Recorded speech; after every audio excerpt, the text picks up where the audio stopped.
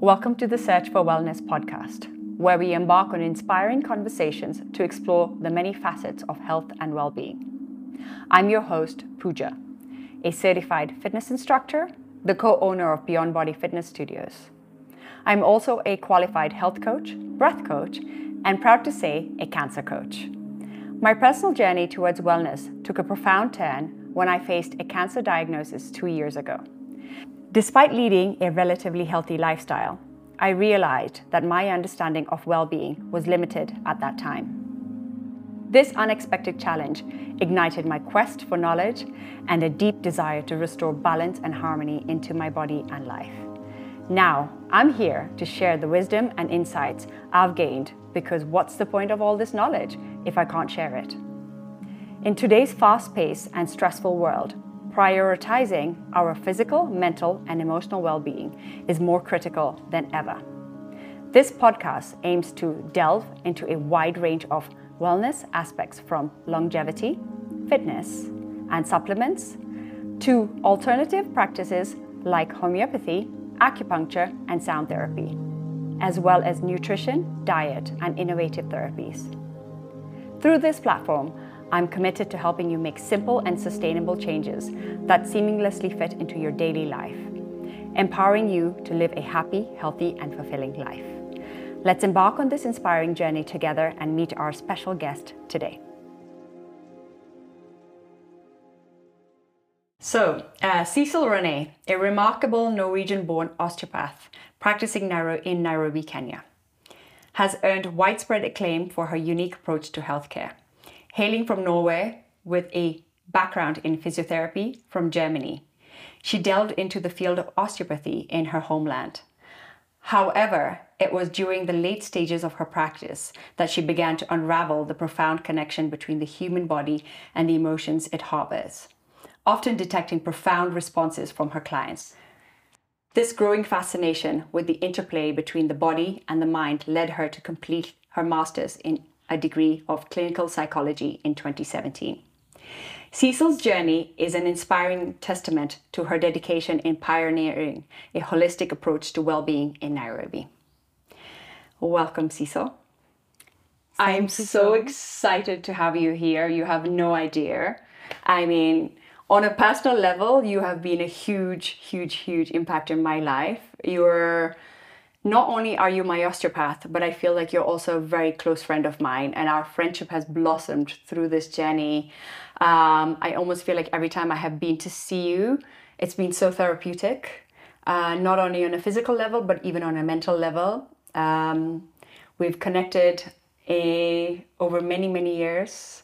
You've helped me through my journey, through my cancer diagnosis. I think you were one of the first people I wanted to come and share it with and be open about it. So I came to you and I sat there and I opened up and I told you what was happening, and you were amazing. You really guided me and you really protected me from that fear.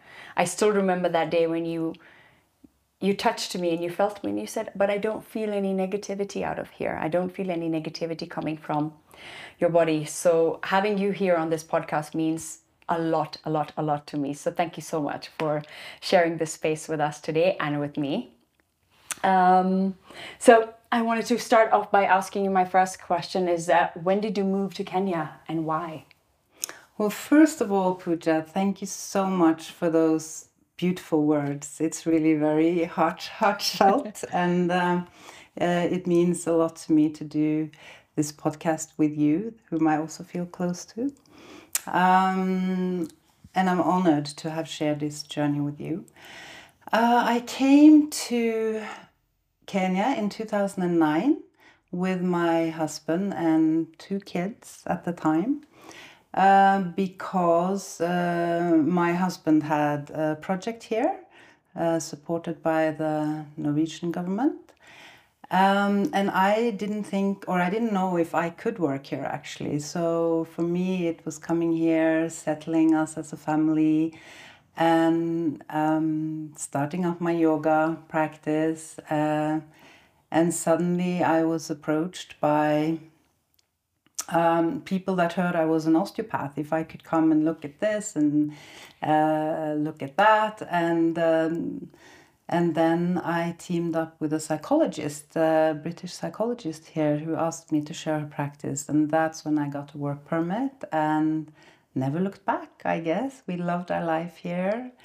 It's a beautiful country to live in, with its challenges, absolutely, I would say. And you're not the first person to say that. Yeah, I'm sure. But it has been a very, I would say, beautiful journey for me as well. It's been a journey, and through it I have learned a lot.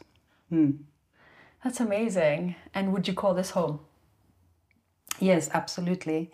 It's been home for 14 years, but always I've come to terms with that you can have more than one home. I agree. So I am Norwegian, we have a home in Norway, and I'm grateful for that. So I have, I guess I have accepted that I can have two homes.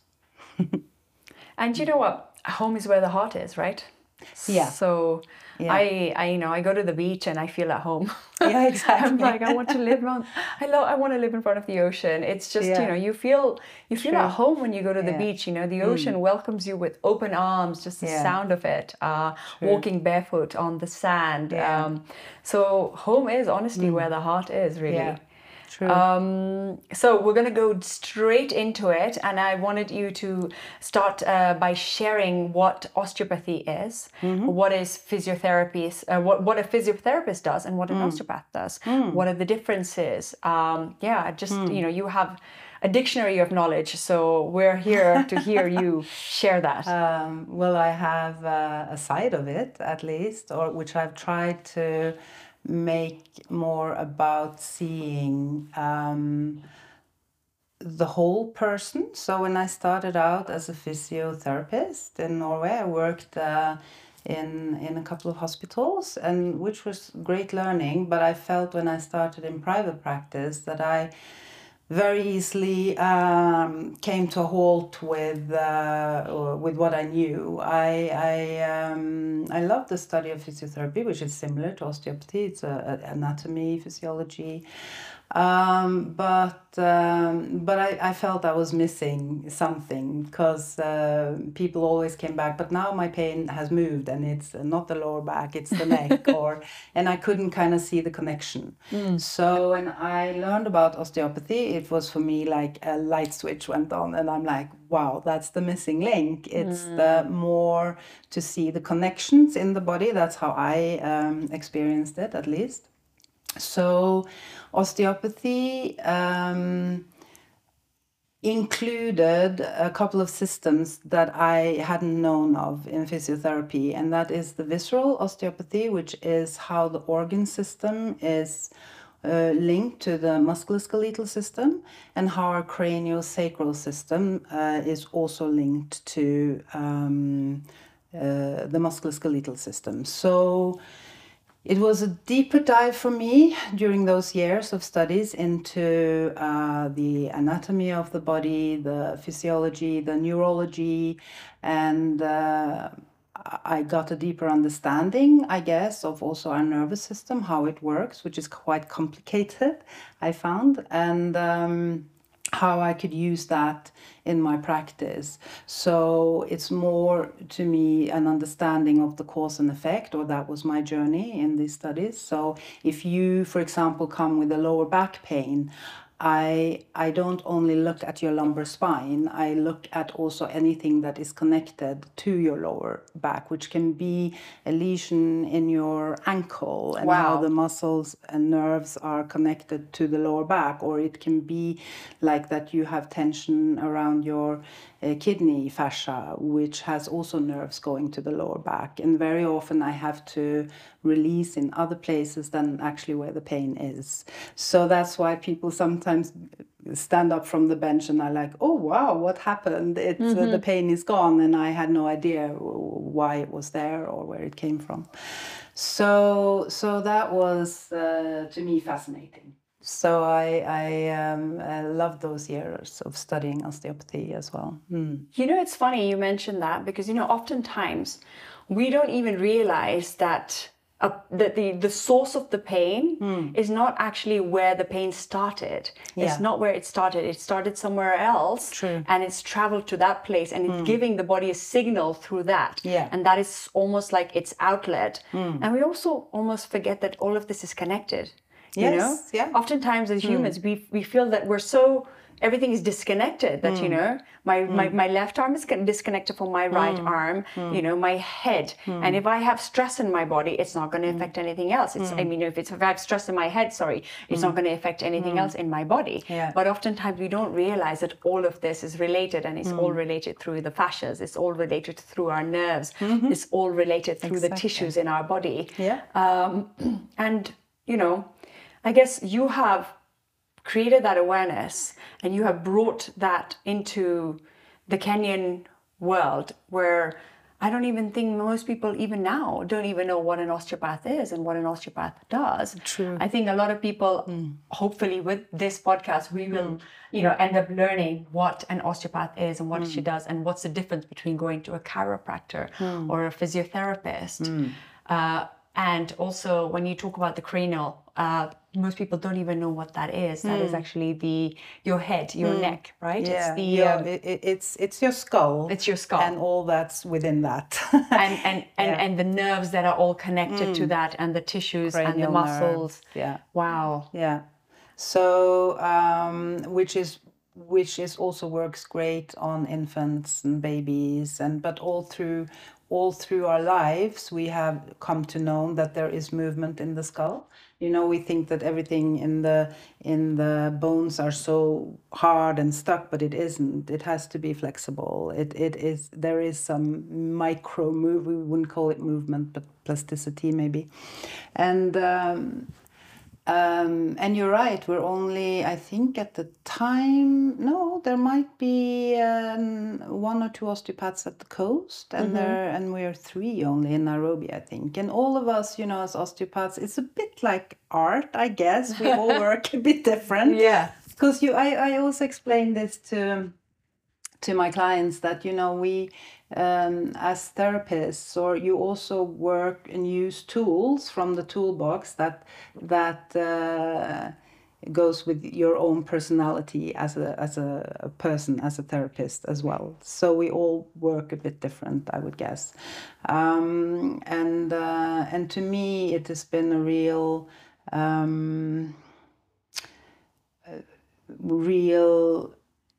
what should I say, enlightening process to go into combining it with psychology and with the mind and emotions, and also dive a bit deeper into how our thinking, how our belief systems, how our worldview is reflecting in our body as well. And I think a lot from my own yoga practice taught me a lot about that as well. You know, when you spoke about the fact that you guys are artists, right? I just realized that, you know, any form of healing is actually an art. If you think about it, any form of healing, medicine is an art. Definitely. And it's all about tapping into that intuition. It's about tapping into that person's energy and your energy, and that frequency that has to relate, that has to match, that has to connect. So when I come to see you today, you might do this kind of work on me, but then the next time I come, it will be something totally different. Even a part of the body you've never even worked on maybe, but that is because that part of the body needed more healing. That part of the body is where you were drawn to through that intuition. Am I talking sense or no? Yes, and it's interesting to hear how you experience it, which is so true. And I guess that's why I like not only doing counseling as in talking is great, but my hands are my best tools actually, where I can that's where I learned to listen actually to what's going on. So your body is talking to me, and I started feeling these emotions. kind of empathy, I guess. It's like when you walk into a room, if you're a bit sensitive, you will feel, and people will even say, oh, the energy there was really thick. You could just, you know, with emotions or whatever. And that's what I feel sometimes when I put my hands on someone's body, that I can feel the emotions coming up. And that's when I thought, okay, I need to study this as well to kind of have a bit more of a background in what I'm doing here. And it's very interesting because when we talk the language of energy and frequencies, and a lot of people think that's very esoteric, and but energy is actually just movement, and it's a power we all have. It's like electricity. We have that in our body, and it's transformed to different to heat or to even emotion is something that is moving in our body and expressing something, and it's and then that's energy and law of energies. They just transform the whole time, and you can actually feel it. And all the cells in the bodies also has frequencies that they work on, and when they're healthy, they're on a specific frequency, and when they're unhealthy, they change their frequencies that you can measure. So more and more also science is catching up in what we are actually also intuitively sensing and palpating in the body. Like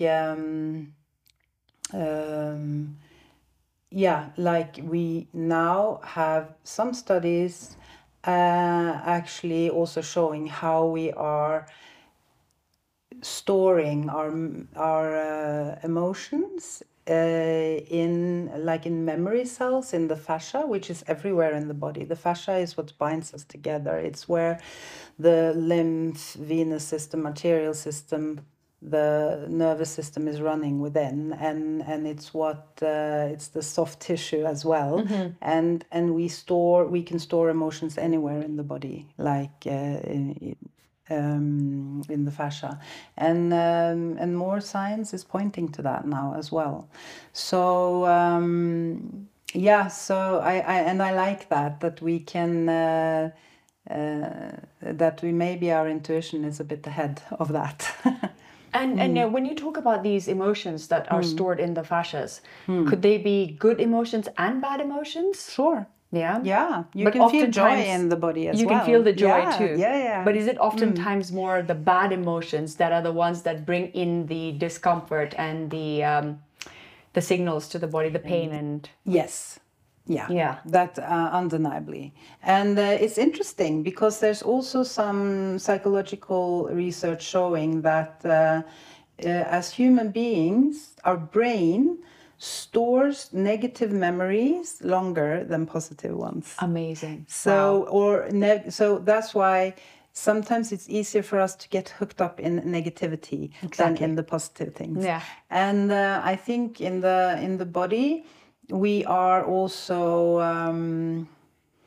I think we're conditioned that way to not express negative emotions.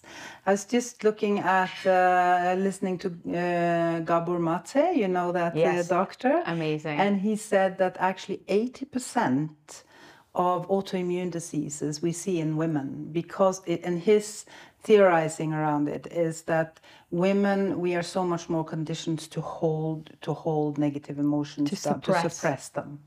We are not supposed to, in many cultures, even more than where I come from, where you're not supposed to express anger or and when we suppress that, it actually creates toxins and stress in the body, and we have stress loops going the whole time in our body, and it creates inflammation, and the immune system is kind of attacking the body, attacking ourselves. And so there you have rheumatoid arthritis, fibromyalgia, all of these many diseases that we think are autoimmune diseases. But I also think, I also believe that cancer is also an emotional disease.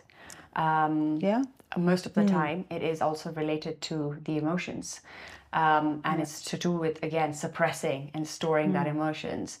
Through my journey, I feel like I have used emotional healing quite a bit, And it's so funny because I started doing Kundalini yoga. Yeah. I'd never even discovered. I'm like been teaching yoga for years. Been doing yoga since I was in my mom's tummy. But I never really discovered or understood Kundalini yoga before. Yeah. And then after everything I went through, I started to practice Kundalini yoga and just opening up the chakras. Yeah. And I got to my second energy center, which is the Swadhisthana.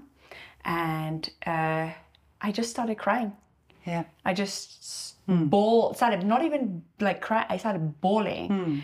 And in my head, I was like, I have no idea why I'm crying, but my body was crying. It was not even my mind, it was my body that was crying. And it was releasing all this stored emotion. And this was all after my surgery. So it was almost like I was releasing that trauma from having my uterus removed, from having all of that happen to me.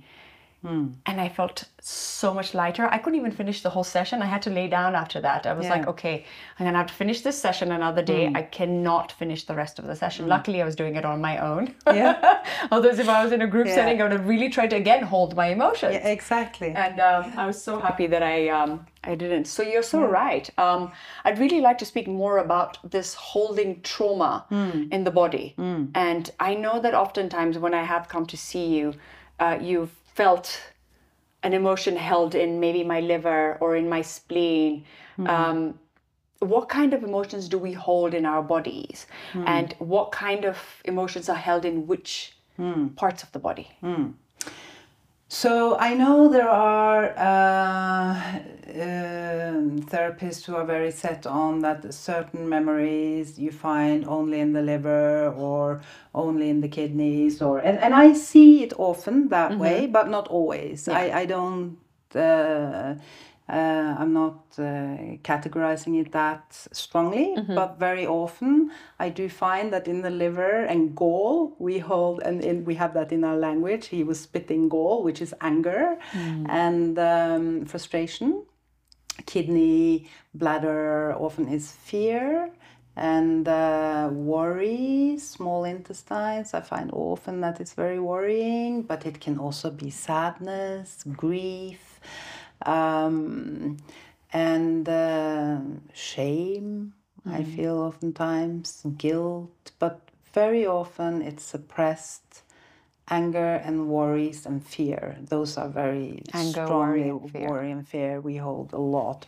And sadness, grief, And you know, also we know now that trauma, even though you might not even remember it, it could have happened in your childhood, it is imprinted in our brains sometimes, and also in fascia in the body. Yeah. So I have had patients where I've started to release and I feel here is something really deep and really strong, like it can be very strong grief, for example, and then or it could have been in patients. I had one who had really strong migraines since she was 6 years old, and she had never figured out why, and now she was in her end of her 20s, and I started working on her body, and I found, well, something went on when you were around 5, 6. What happened? And her parents got divorced, and she didn't realize how much she had held and of. She didn't process it. Yeah, of even her mother's, I guess, trauma to the mom she had held on to as well. So a lot came up, and actually the migraine disappeared. Amazing. Over the next following weeks when we released this. So it's we also take on emotions from others, and when we are children we can easily take on traumas from our parents or from people close to us as well. And I'm not saying that it's always that it's that easy, you know, that it's just one thing. Very often it's many things coming together, and it's like peeling off an onion, right? Layers and layers. Yeah, like you felt like suddenly, oh, what's this? It's something total different. Yeah, something that had, and it was time for it to come up.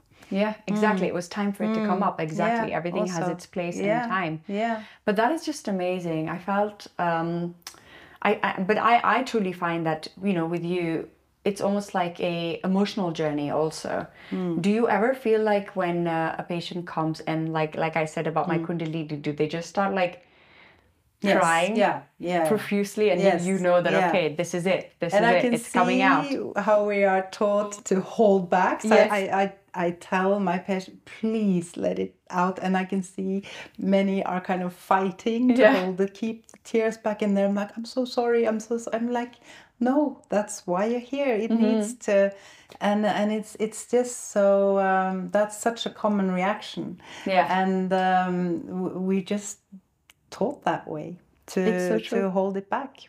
It's true. It's so true to hold it back. I feel like in a lot of my experience, the minute I showed vulnerability, my healing began. Yeah. Vulnerability is what created that spark for my healing to happen. And I still remember I'd gone to this amazing lady called Chanvi who did this cacao healing ceremony. She lives in London, but she's from Kenya. And whenever she comes down, she has these ceremonies. So one of my beautiful friends took me there for this ceremony. And the card I picked was so apt for me at that time that when I just saw the card, I just started crying. A room full of strangers, although like I had a few people who knew who I was, but still it was a room full of strangers. And I just shared. I was so honest. It had only been a month since I'd had or 2 months since I'd had my surgery and my diagnosis. And I just opened up and shared what I had just experienced and been through. And I felt so powerless, but I came out of there feeling so powerful. It was almost like, okay, you know, now I'm going to do something about this. I had to express it to be able to embrace it which was so amazing. Wow, I just love this sharing. And it is powerful because it's also what I love in this journey is that when I look at the anatomy of where we have what we call nerve plexuses, like it's a bundle of nerves, nerve clusters, where a lot of nerves go out to innervate the organs, or especially when I look at the more Eastern philosophy of the chakra system, the chakras are placed just where these plexuses are. Amazing. And that I find is, so it's nice to just be open to other almost like philosophical ways of seeing how the body works as well. Yeah. But there are energy workers that are like Caroline Mist, you know her? No. No, so she's also, she calls herself a medical reader, I think, but she works a lot with exactly what you explained with the chakra system and how we are holding, for example, emotions there. We block one chakra, and you can also see the nervous system there is not working. And the energy and the chi is not flowing. Like you get UTIs or cystitis and all those things. And it's so funny. Do you remember how many UTIs I used to get? I used to probably come to you with that all the time. So bizarre, right? Yeah. And then, but she would take it one step further and say that when it is blocked, this is where you also have your energy leak. Oh. This is where you're then leaking your... So when you come out after what you just explained, a release like that, it's like you have healed a part of this chakra and you've taken your power back. And that's why you feel like... Powered. Empowered. It's really... And it amazing. Works. Yeah, it is amazing, isn't it? So Sissle, we talk about hands being one of the most powerful healing tools we have. Almost like when a mother knows when her child is sick, immediate responses, put your hand on the forehead of the little child to check if there's a fever. And it always eases the child, always soothes their pain. But I know for a fact that your hands are super powerful and super healing. For me and for my husband especially. We know how often he is at yours. Let's not talk about it too loud. I might get in trouble. But why is it that some people have this healing power and some don't? I wouldn't know. I don't believe it. Maybe it's like that. I think it's something we develop, like any, like blind people learn to, they use their hands as their eyes. They learn braid. They can feel textures that are very different. That's their tool, right? So they develop very sensitive hands. We have and fingertips are very sensitive, by the way. You know, we have a lot of receptors there. So and I think when there's something you love to do, you do it more. Yeah, I love the work I do, so I do it every day, and then you feel more and more, and I think anyone can develop that if you have the love for it and the passion for it. That's my belief, but I don't know. But I would say that I think anyone can develop that because it's like a sense, like any other sense, like eyesight or taste, or you just develop one sense more. Yeah. So the healing of it, I think, is I can't maybe I won't try and even explain that, but I think we heal when it's like you are seeing something. When I touch your skin and I see what's under, and I feel the organ, how it moves, that I have learned, and I restore that movement that has been stuck. That's a healing in itself.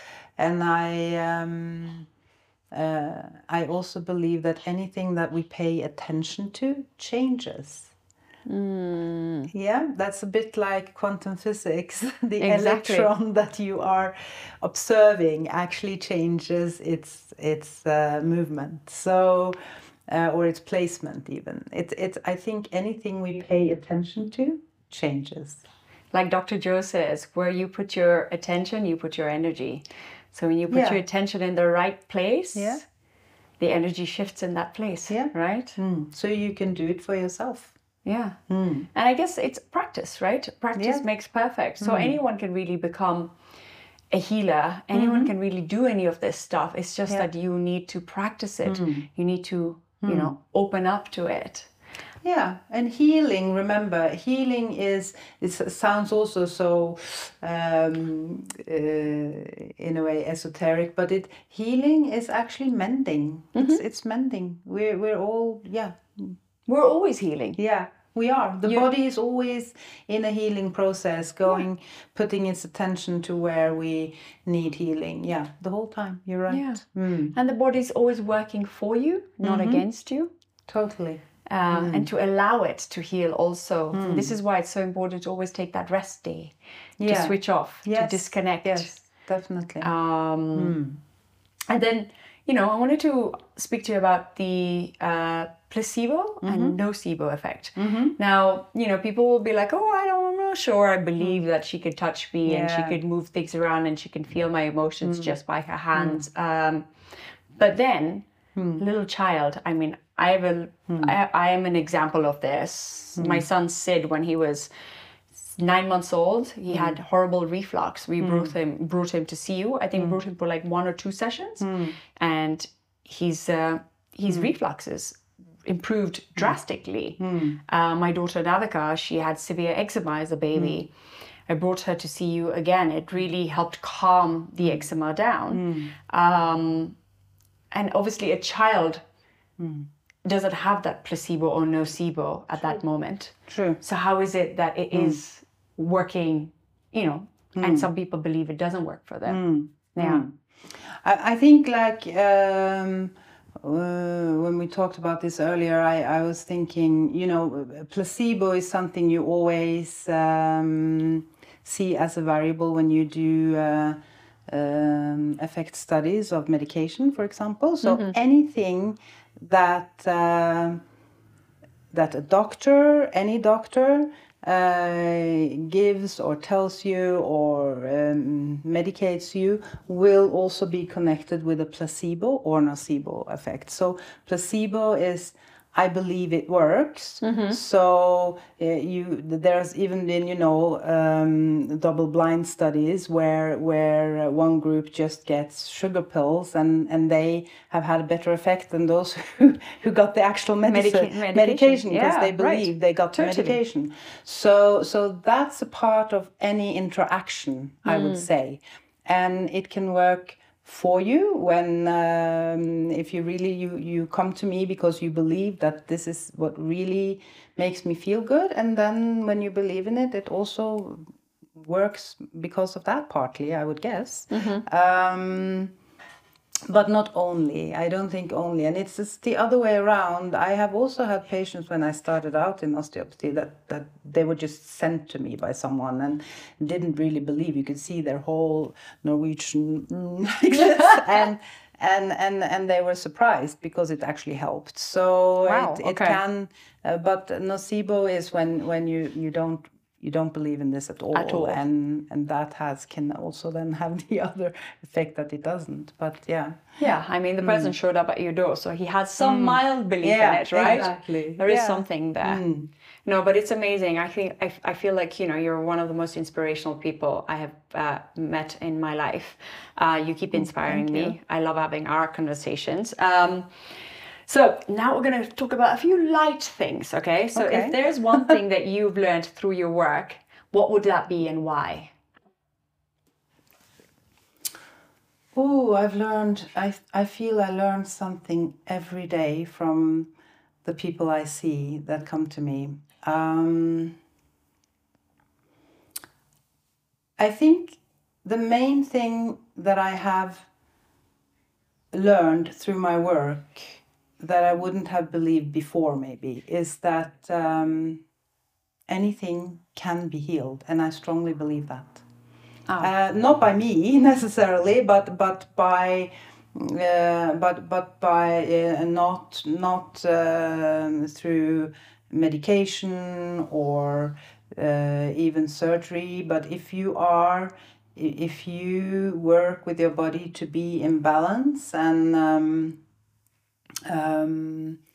help it in the right way, and also with your mind is much stronger than you would ever believe. I think anything can be healed, and I have seen it. So yeah, I think I've learned that. Yeah, it's so true. I totally believe that also, that anything can be healed, and your mind is the most powerful weapon you have. Yeah, you can use it for you or against you. Yes, exactly. So what you feed your mind is what your body is listening to and feeling every single day. Yeah. What has been your biggest inspiration in your journey so far? Oh, for sure. The people I meet. I mean, I love working in Nairobi, and that's my inspiration, because I meet people from all over the world. Nairobi is so cosmopolitan. People come from everywhere, and to me, they have shown me. People have shown me so many ways of living, and it has given me courage to be on this journey myself. Yeah, I think that's my biggest inspiration. And I just feel like also in Nairobi, well, even in Kenya in general, people are just very open here, very humble, Yeah. you know, very grounded, Yeah. in a sense, open to belief, open to believing, Yeah. welcoming, kind. There's also this very sense of community and belonging that you feel here, and togetherness. Yeah. And there's always an open door to go through. People always say welcome. Exactly. And yeah, no, I must say it's really supported my journey in the direction in my path that I knew I had to walk. Yeah. But I felt sometimes it was maybe more difficult from where I come from, which is more conformed and more conservative. I think I can say that. Yeah, true. Yeah. What are you passionate about?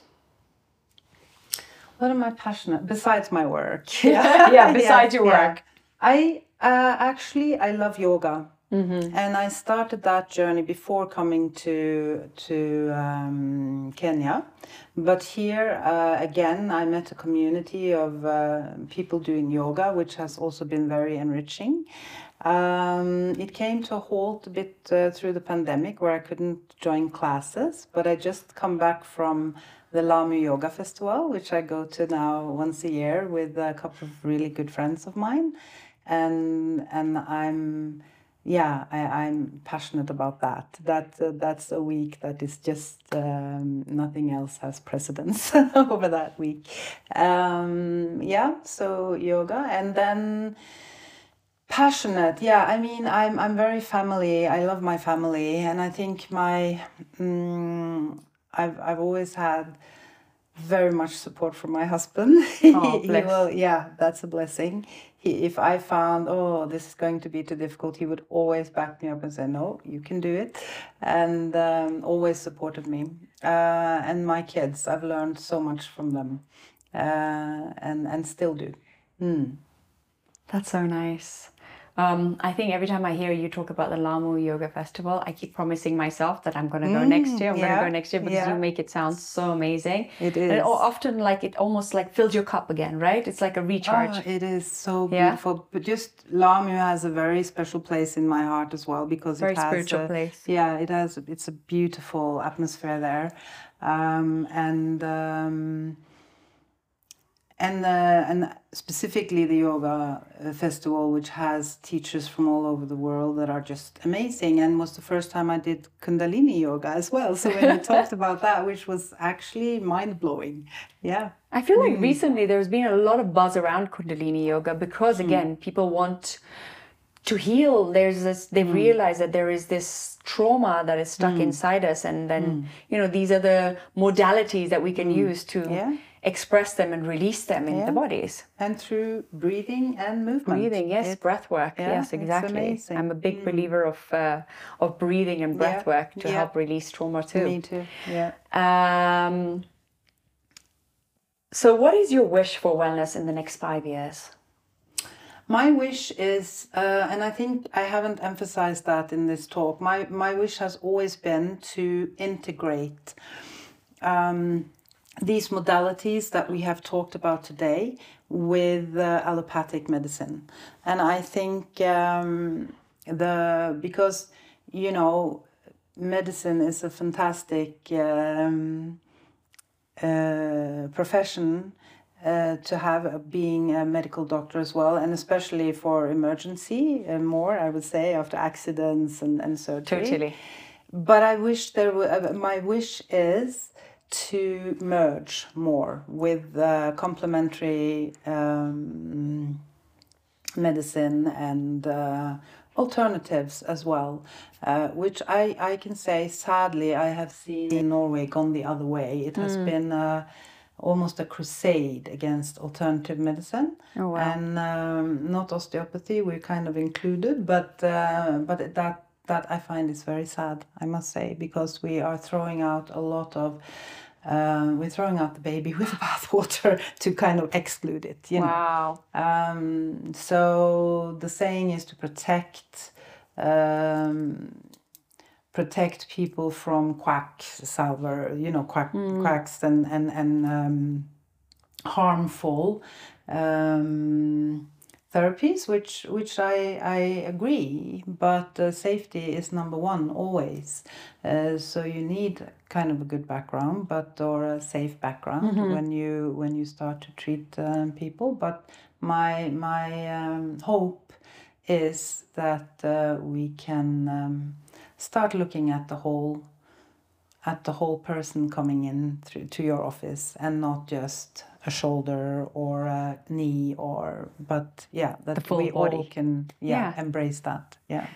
And that's so right, because I think the whole point is to move forward with integrative treatment. Yeah. So you're integrating the holistic modalities, and you don't have to integrate all of them, and then you are complementing it with the allopathic. Yeah. And integrating is probably the best way forward. I do see that it is popping up recently, and I do feel like there is hope for it. Yeah. Especially with the new generation. Yeah. There is this little bit of a, okay, but why? There's a lot of this why going on with them, which is so nice, and they're questioning it. Yeah. And also building that foundation. Like I do that with my kids now. I build this foundation with them where I'm like, okay, ask the whys. Don't be shy. Yes, exactly. Ask the whys. You have the right to ask, why are you giving me this? Why am I doing this? Yeah. There is nothing wrong with asking why.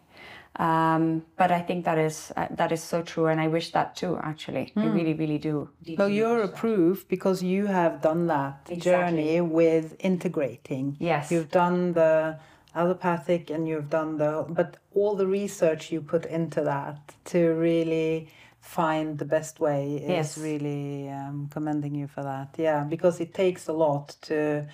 It's not laid up for you. No, it is. It's not. Yeah. It's definitely not. It was not an easy path. It was not an easy journey. It was the hardest path. It was actually harder choosing that path as opposed to choosing the other path where I let somebody else decide my fate. Yes. Because here I've taken ownership and I've said, no, this has happened to me. My body created the cancer. My body's the only one that's going to help me destroy this. And that's why I chose this path. So we're going to end on that high note. I'm very, very thankful to you and very grateful to you that you have spent this time with me and that you've shared such amazing knowledge with me and with everyone. I definitely have learned so much from you again today. I always keep learning from you. Yeah, and I think it's been an amazing, amazing talk with you. Thank you so much for sharing all your knowledge with us, and we definitely have to do this again. There's always going to be another time. Yeah, thank you so much, Pooja. I have really enjoyed it. I have. So thank you so much for having me. And I'm wishing you well on this new journey you're doing. Thank you. Okay.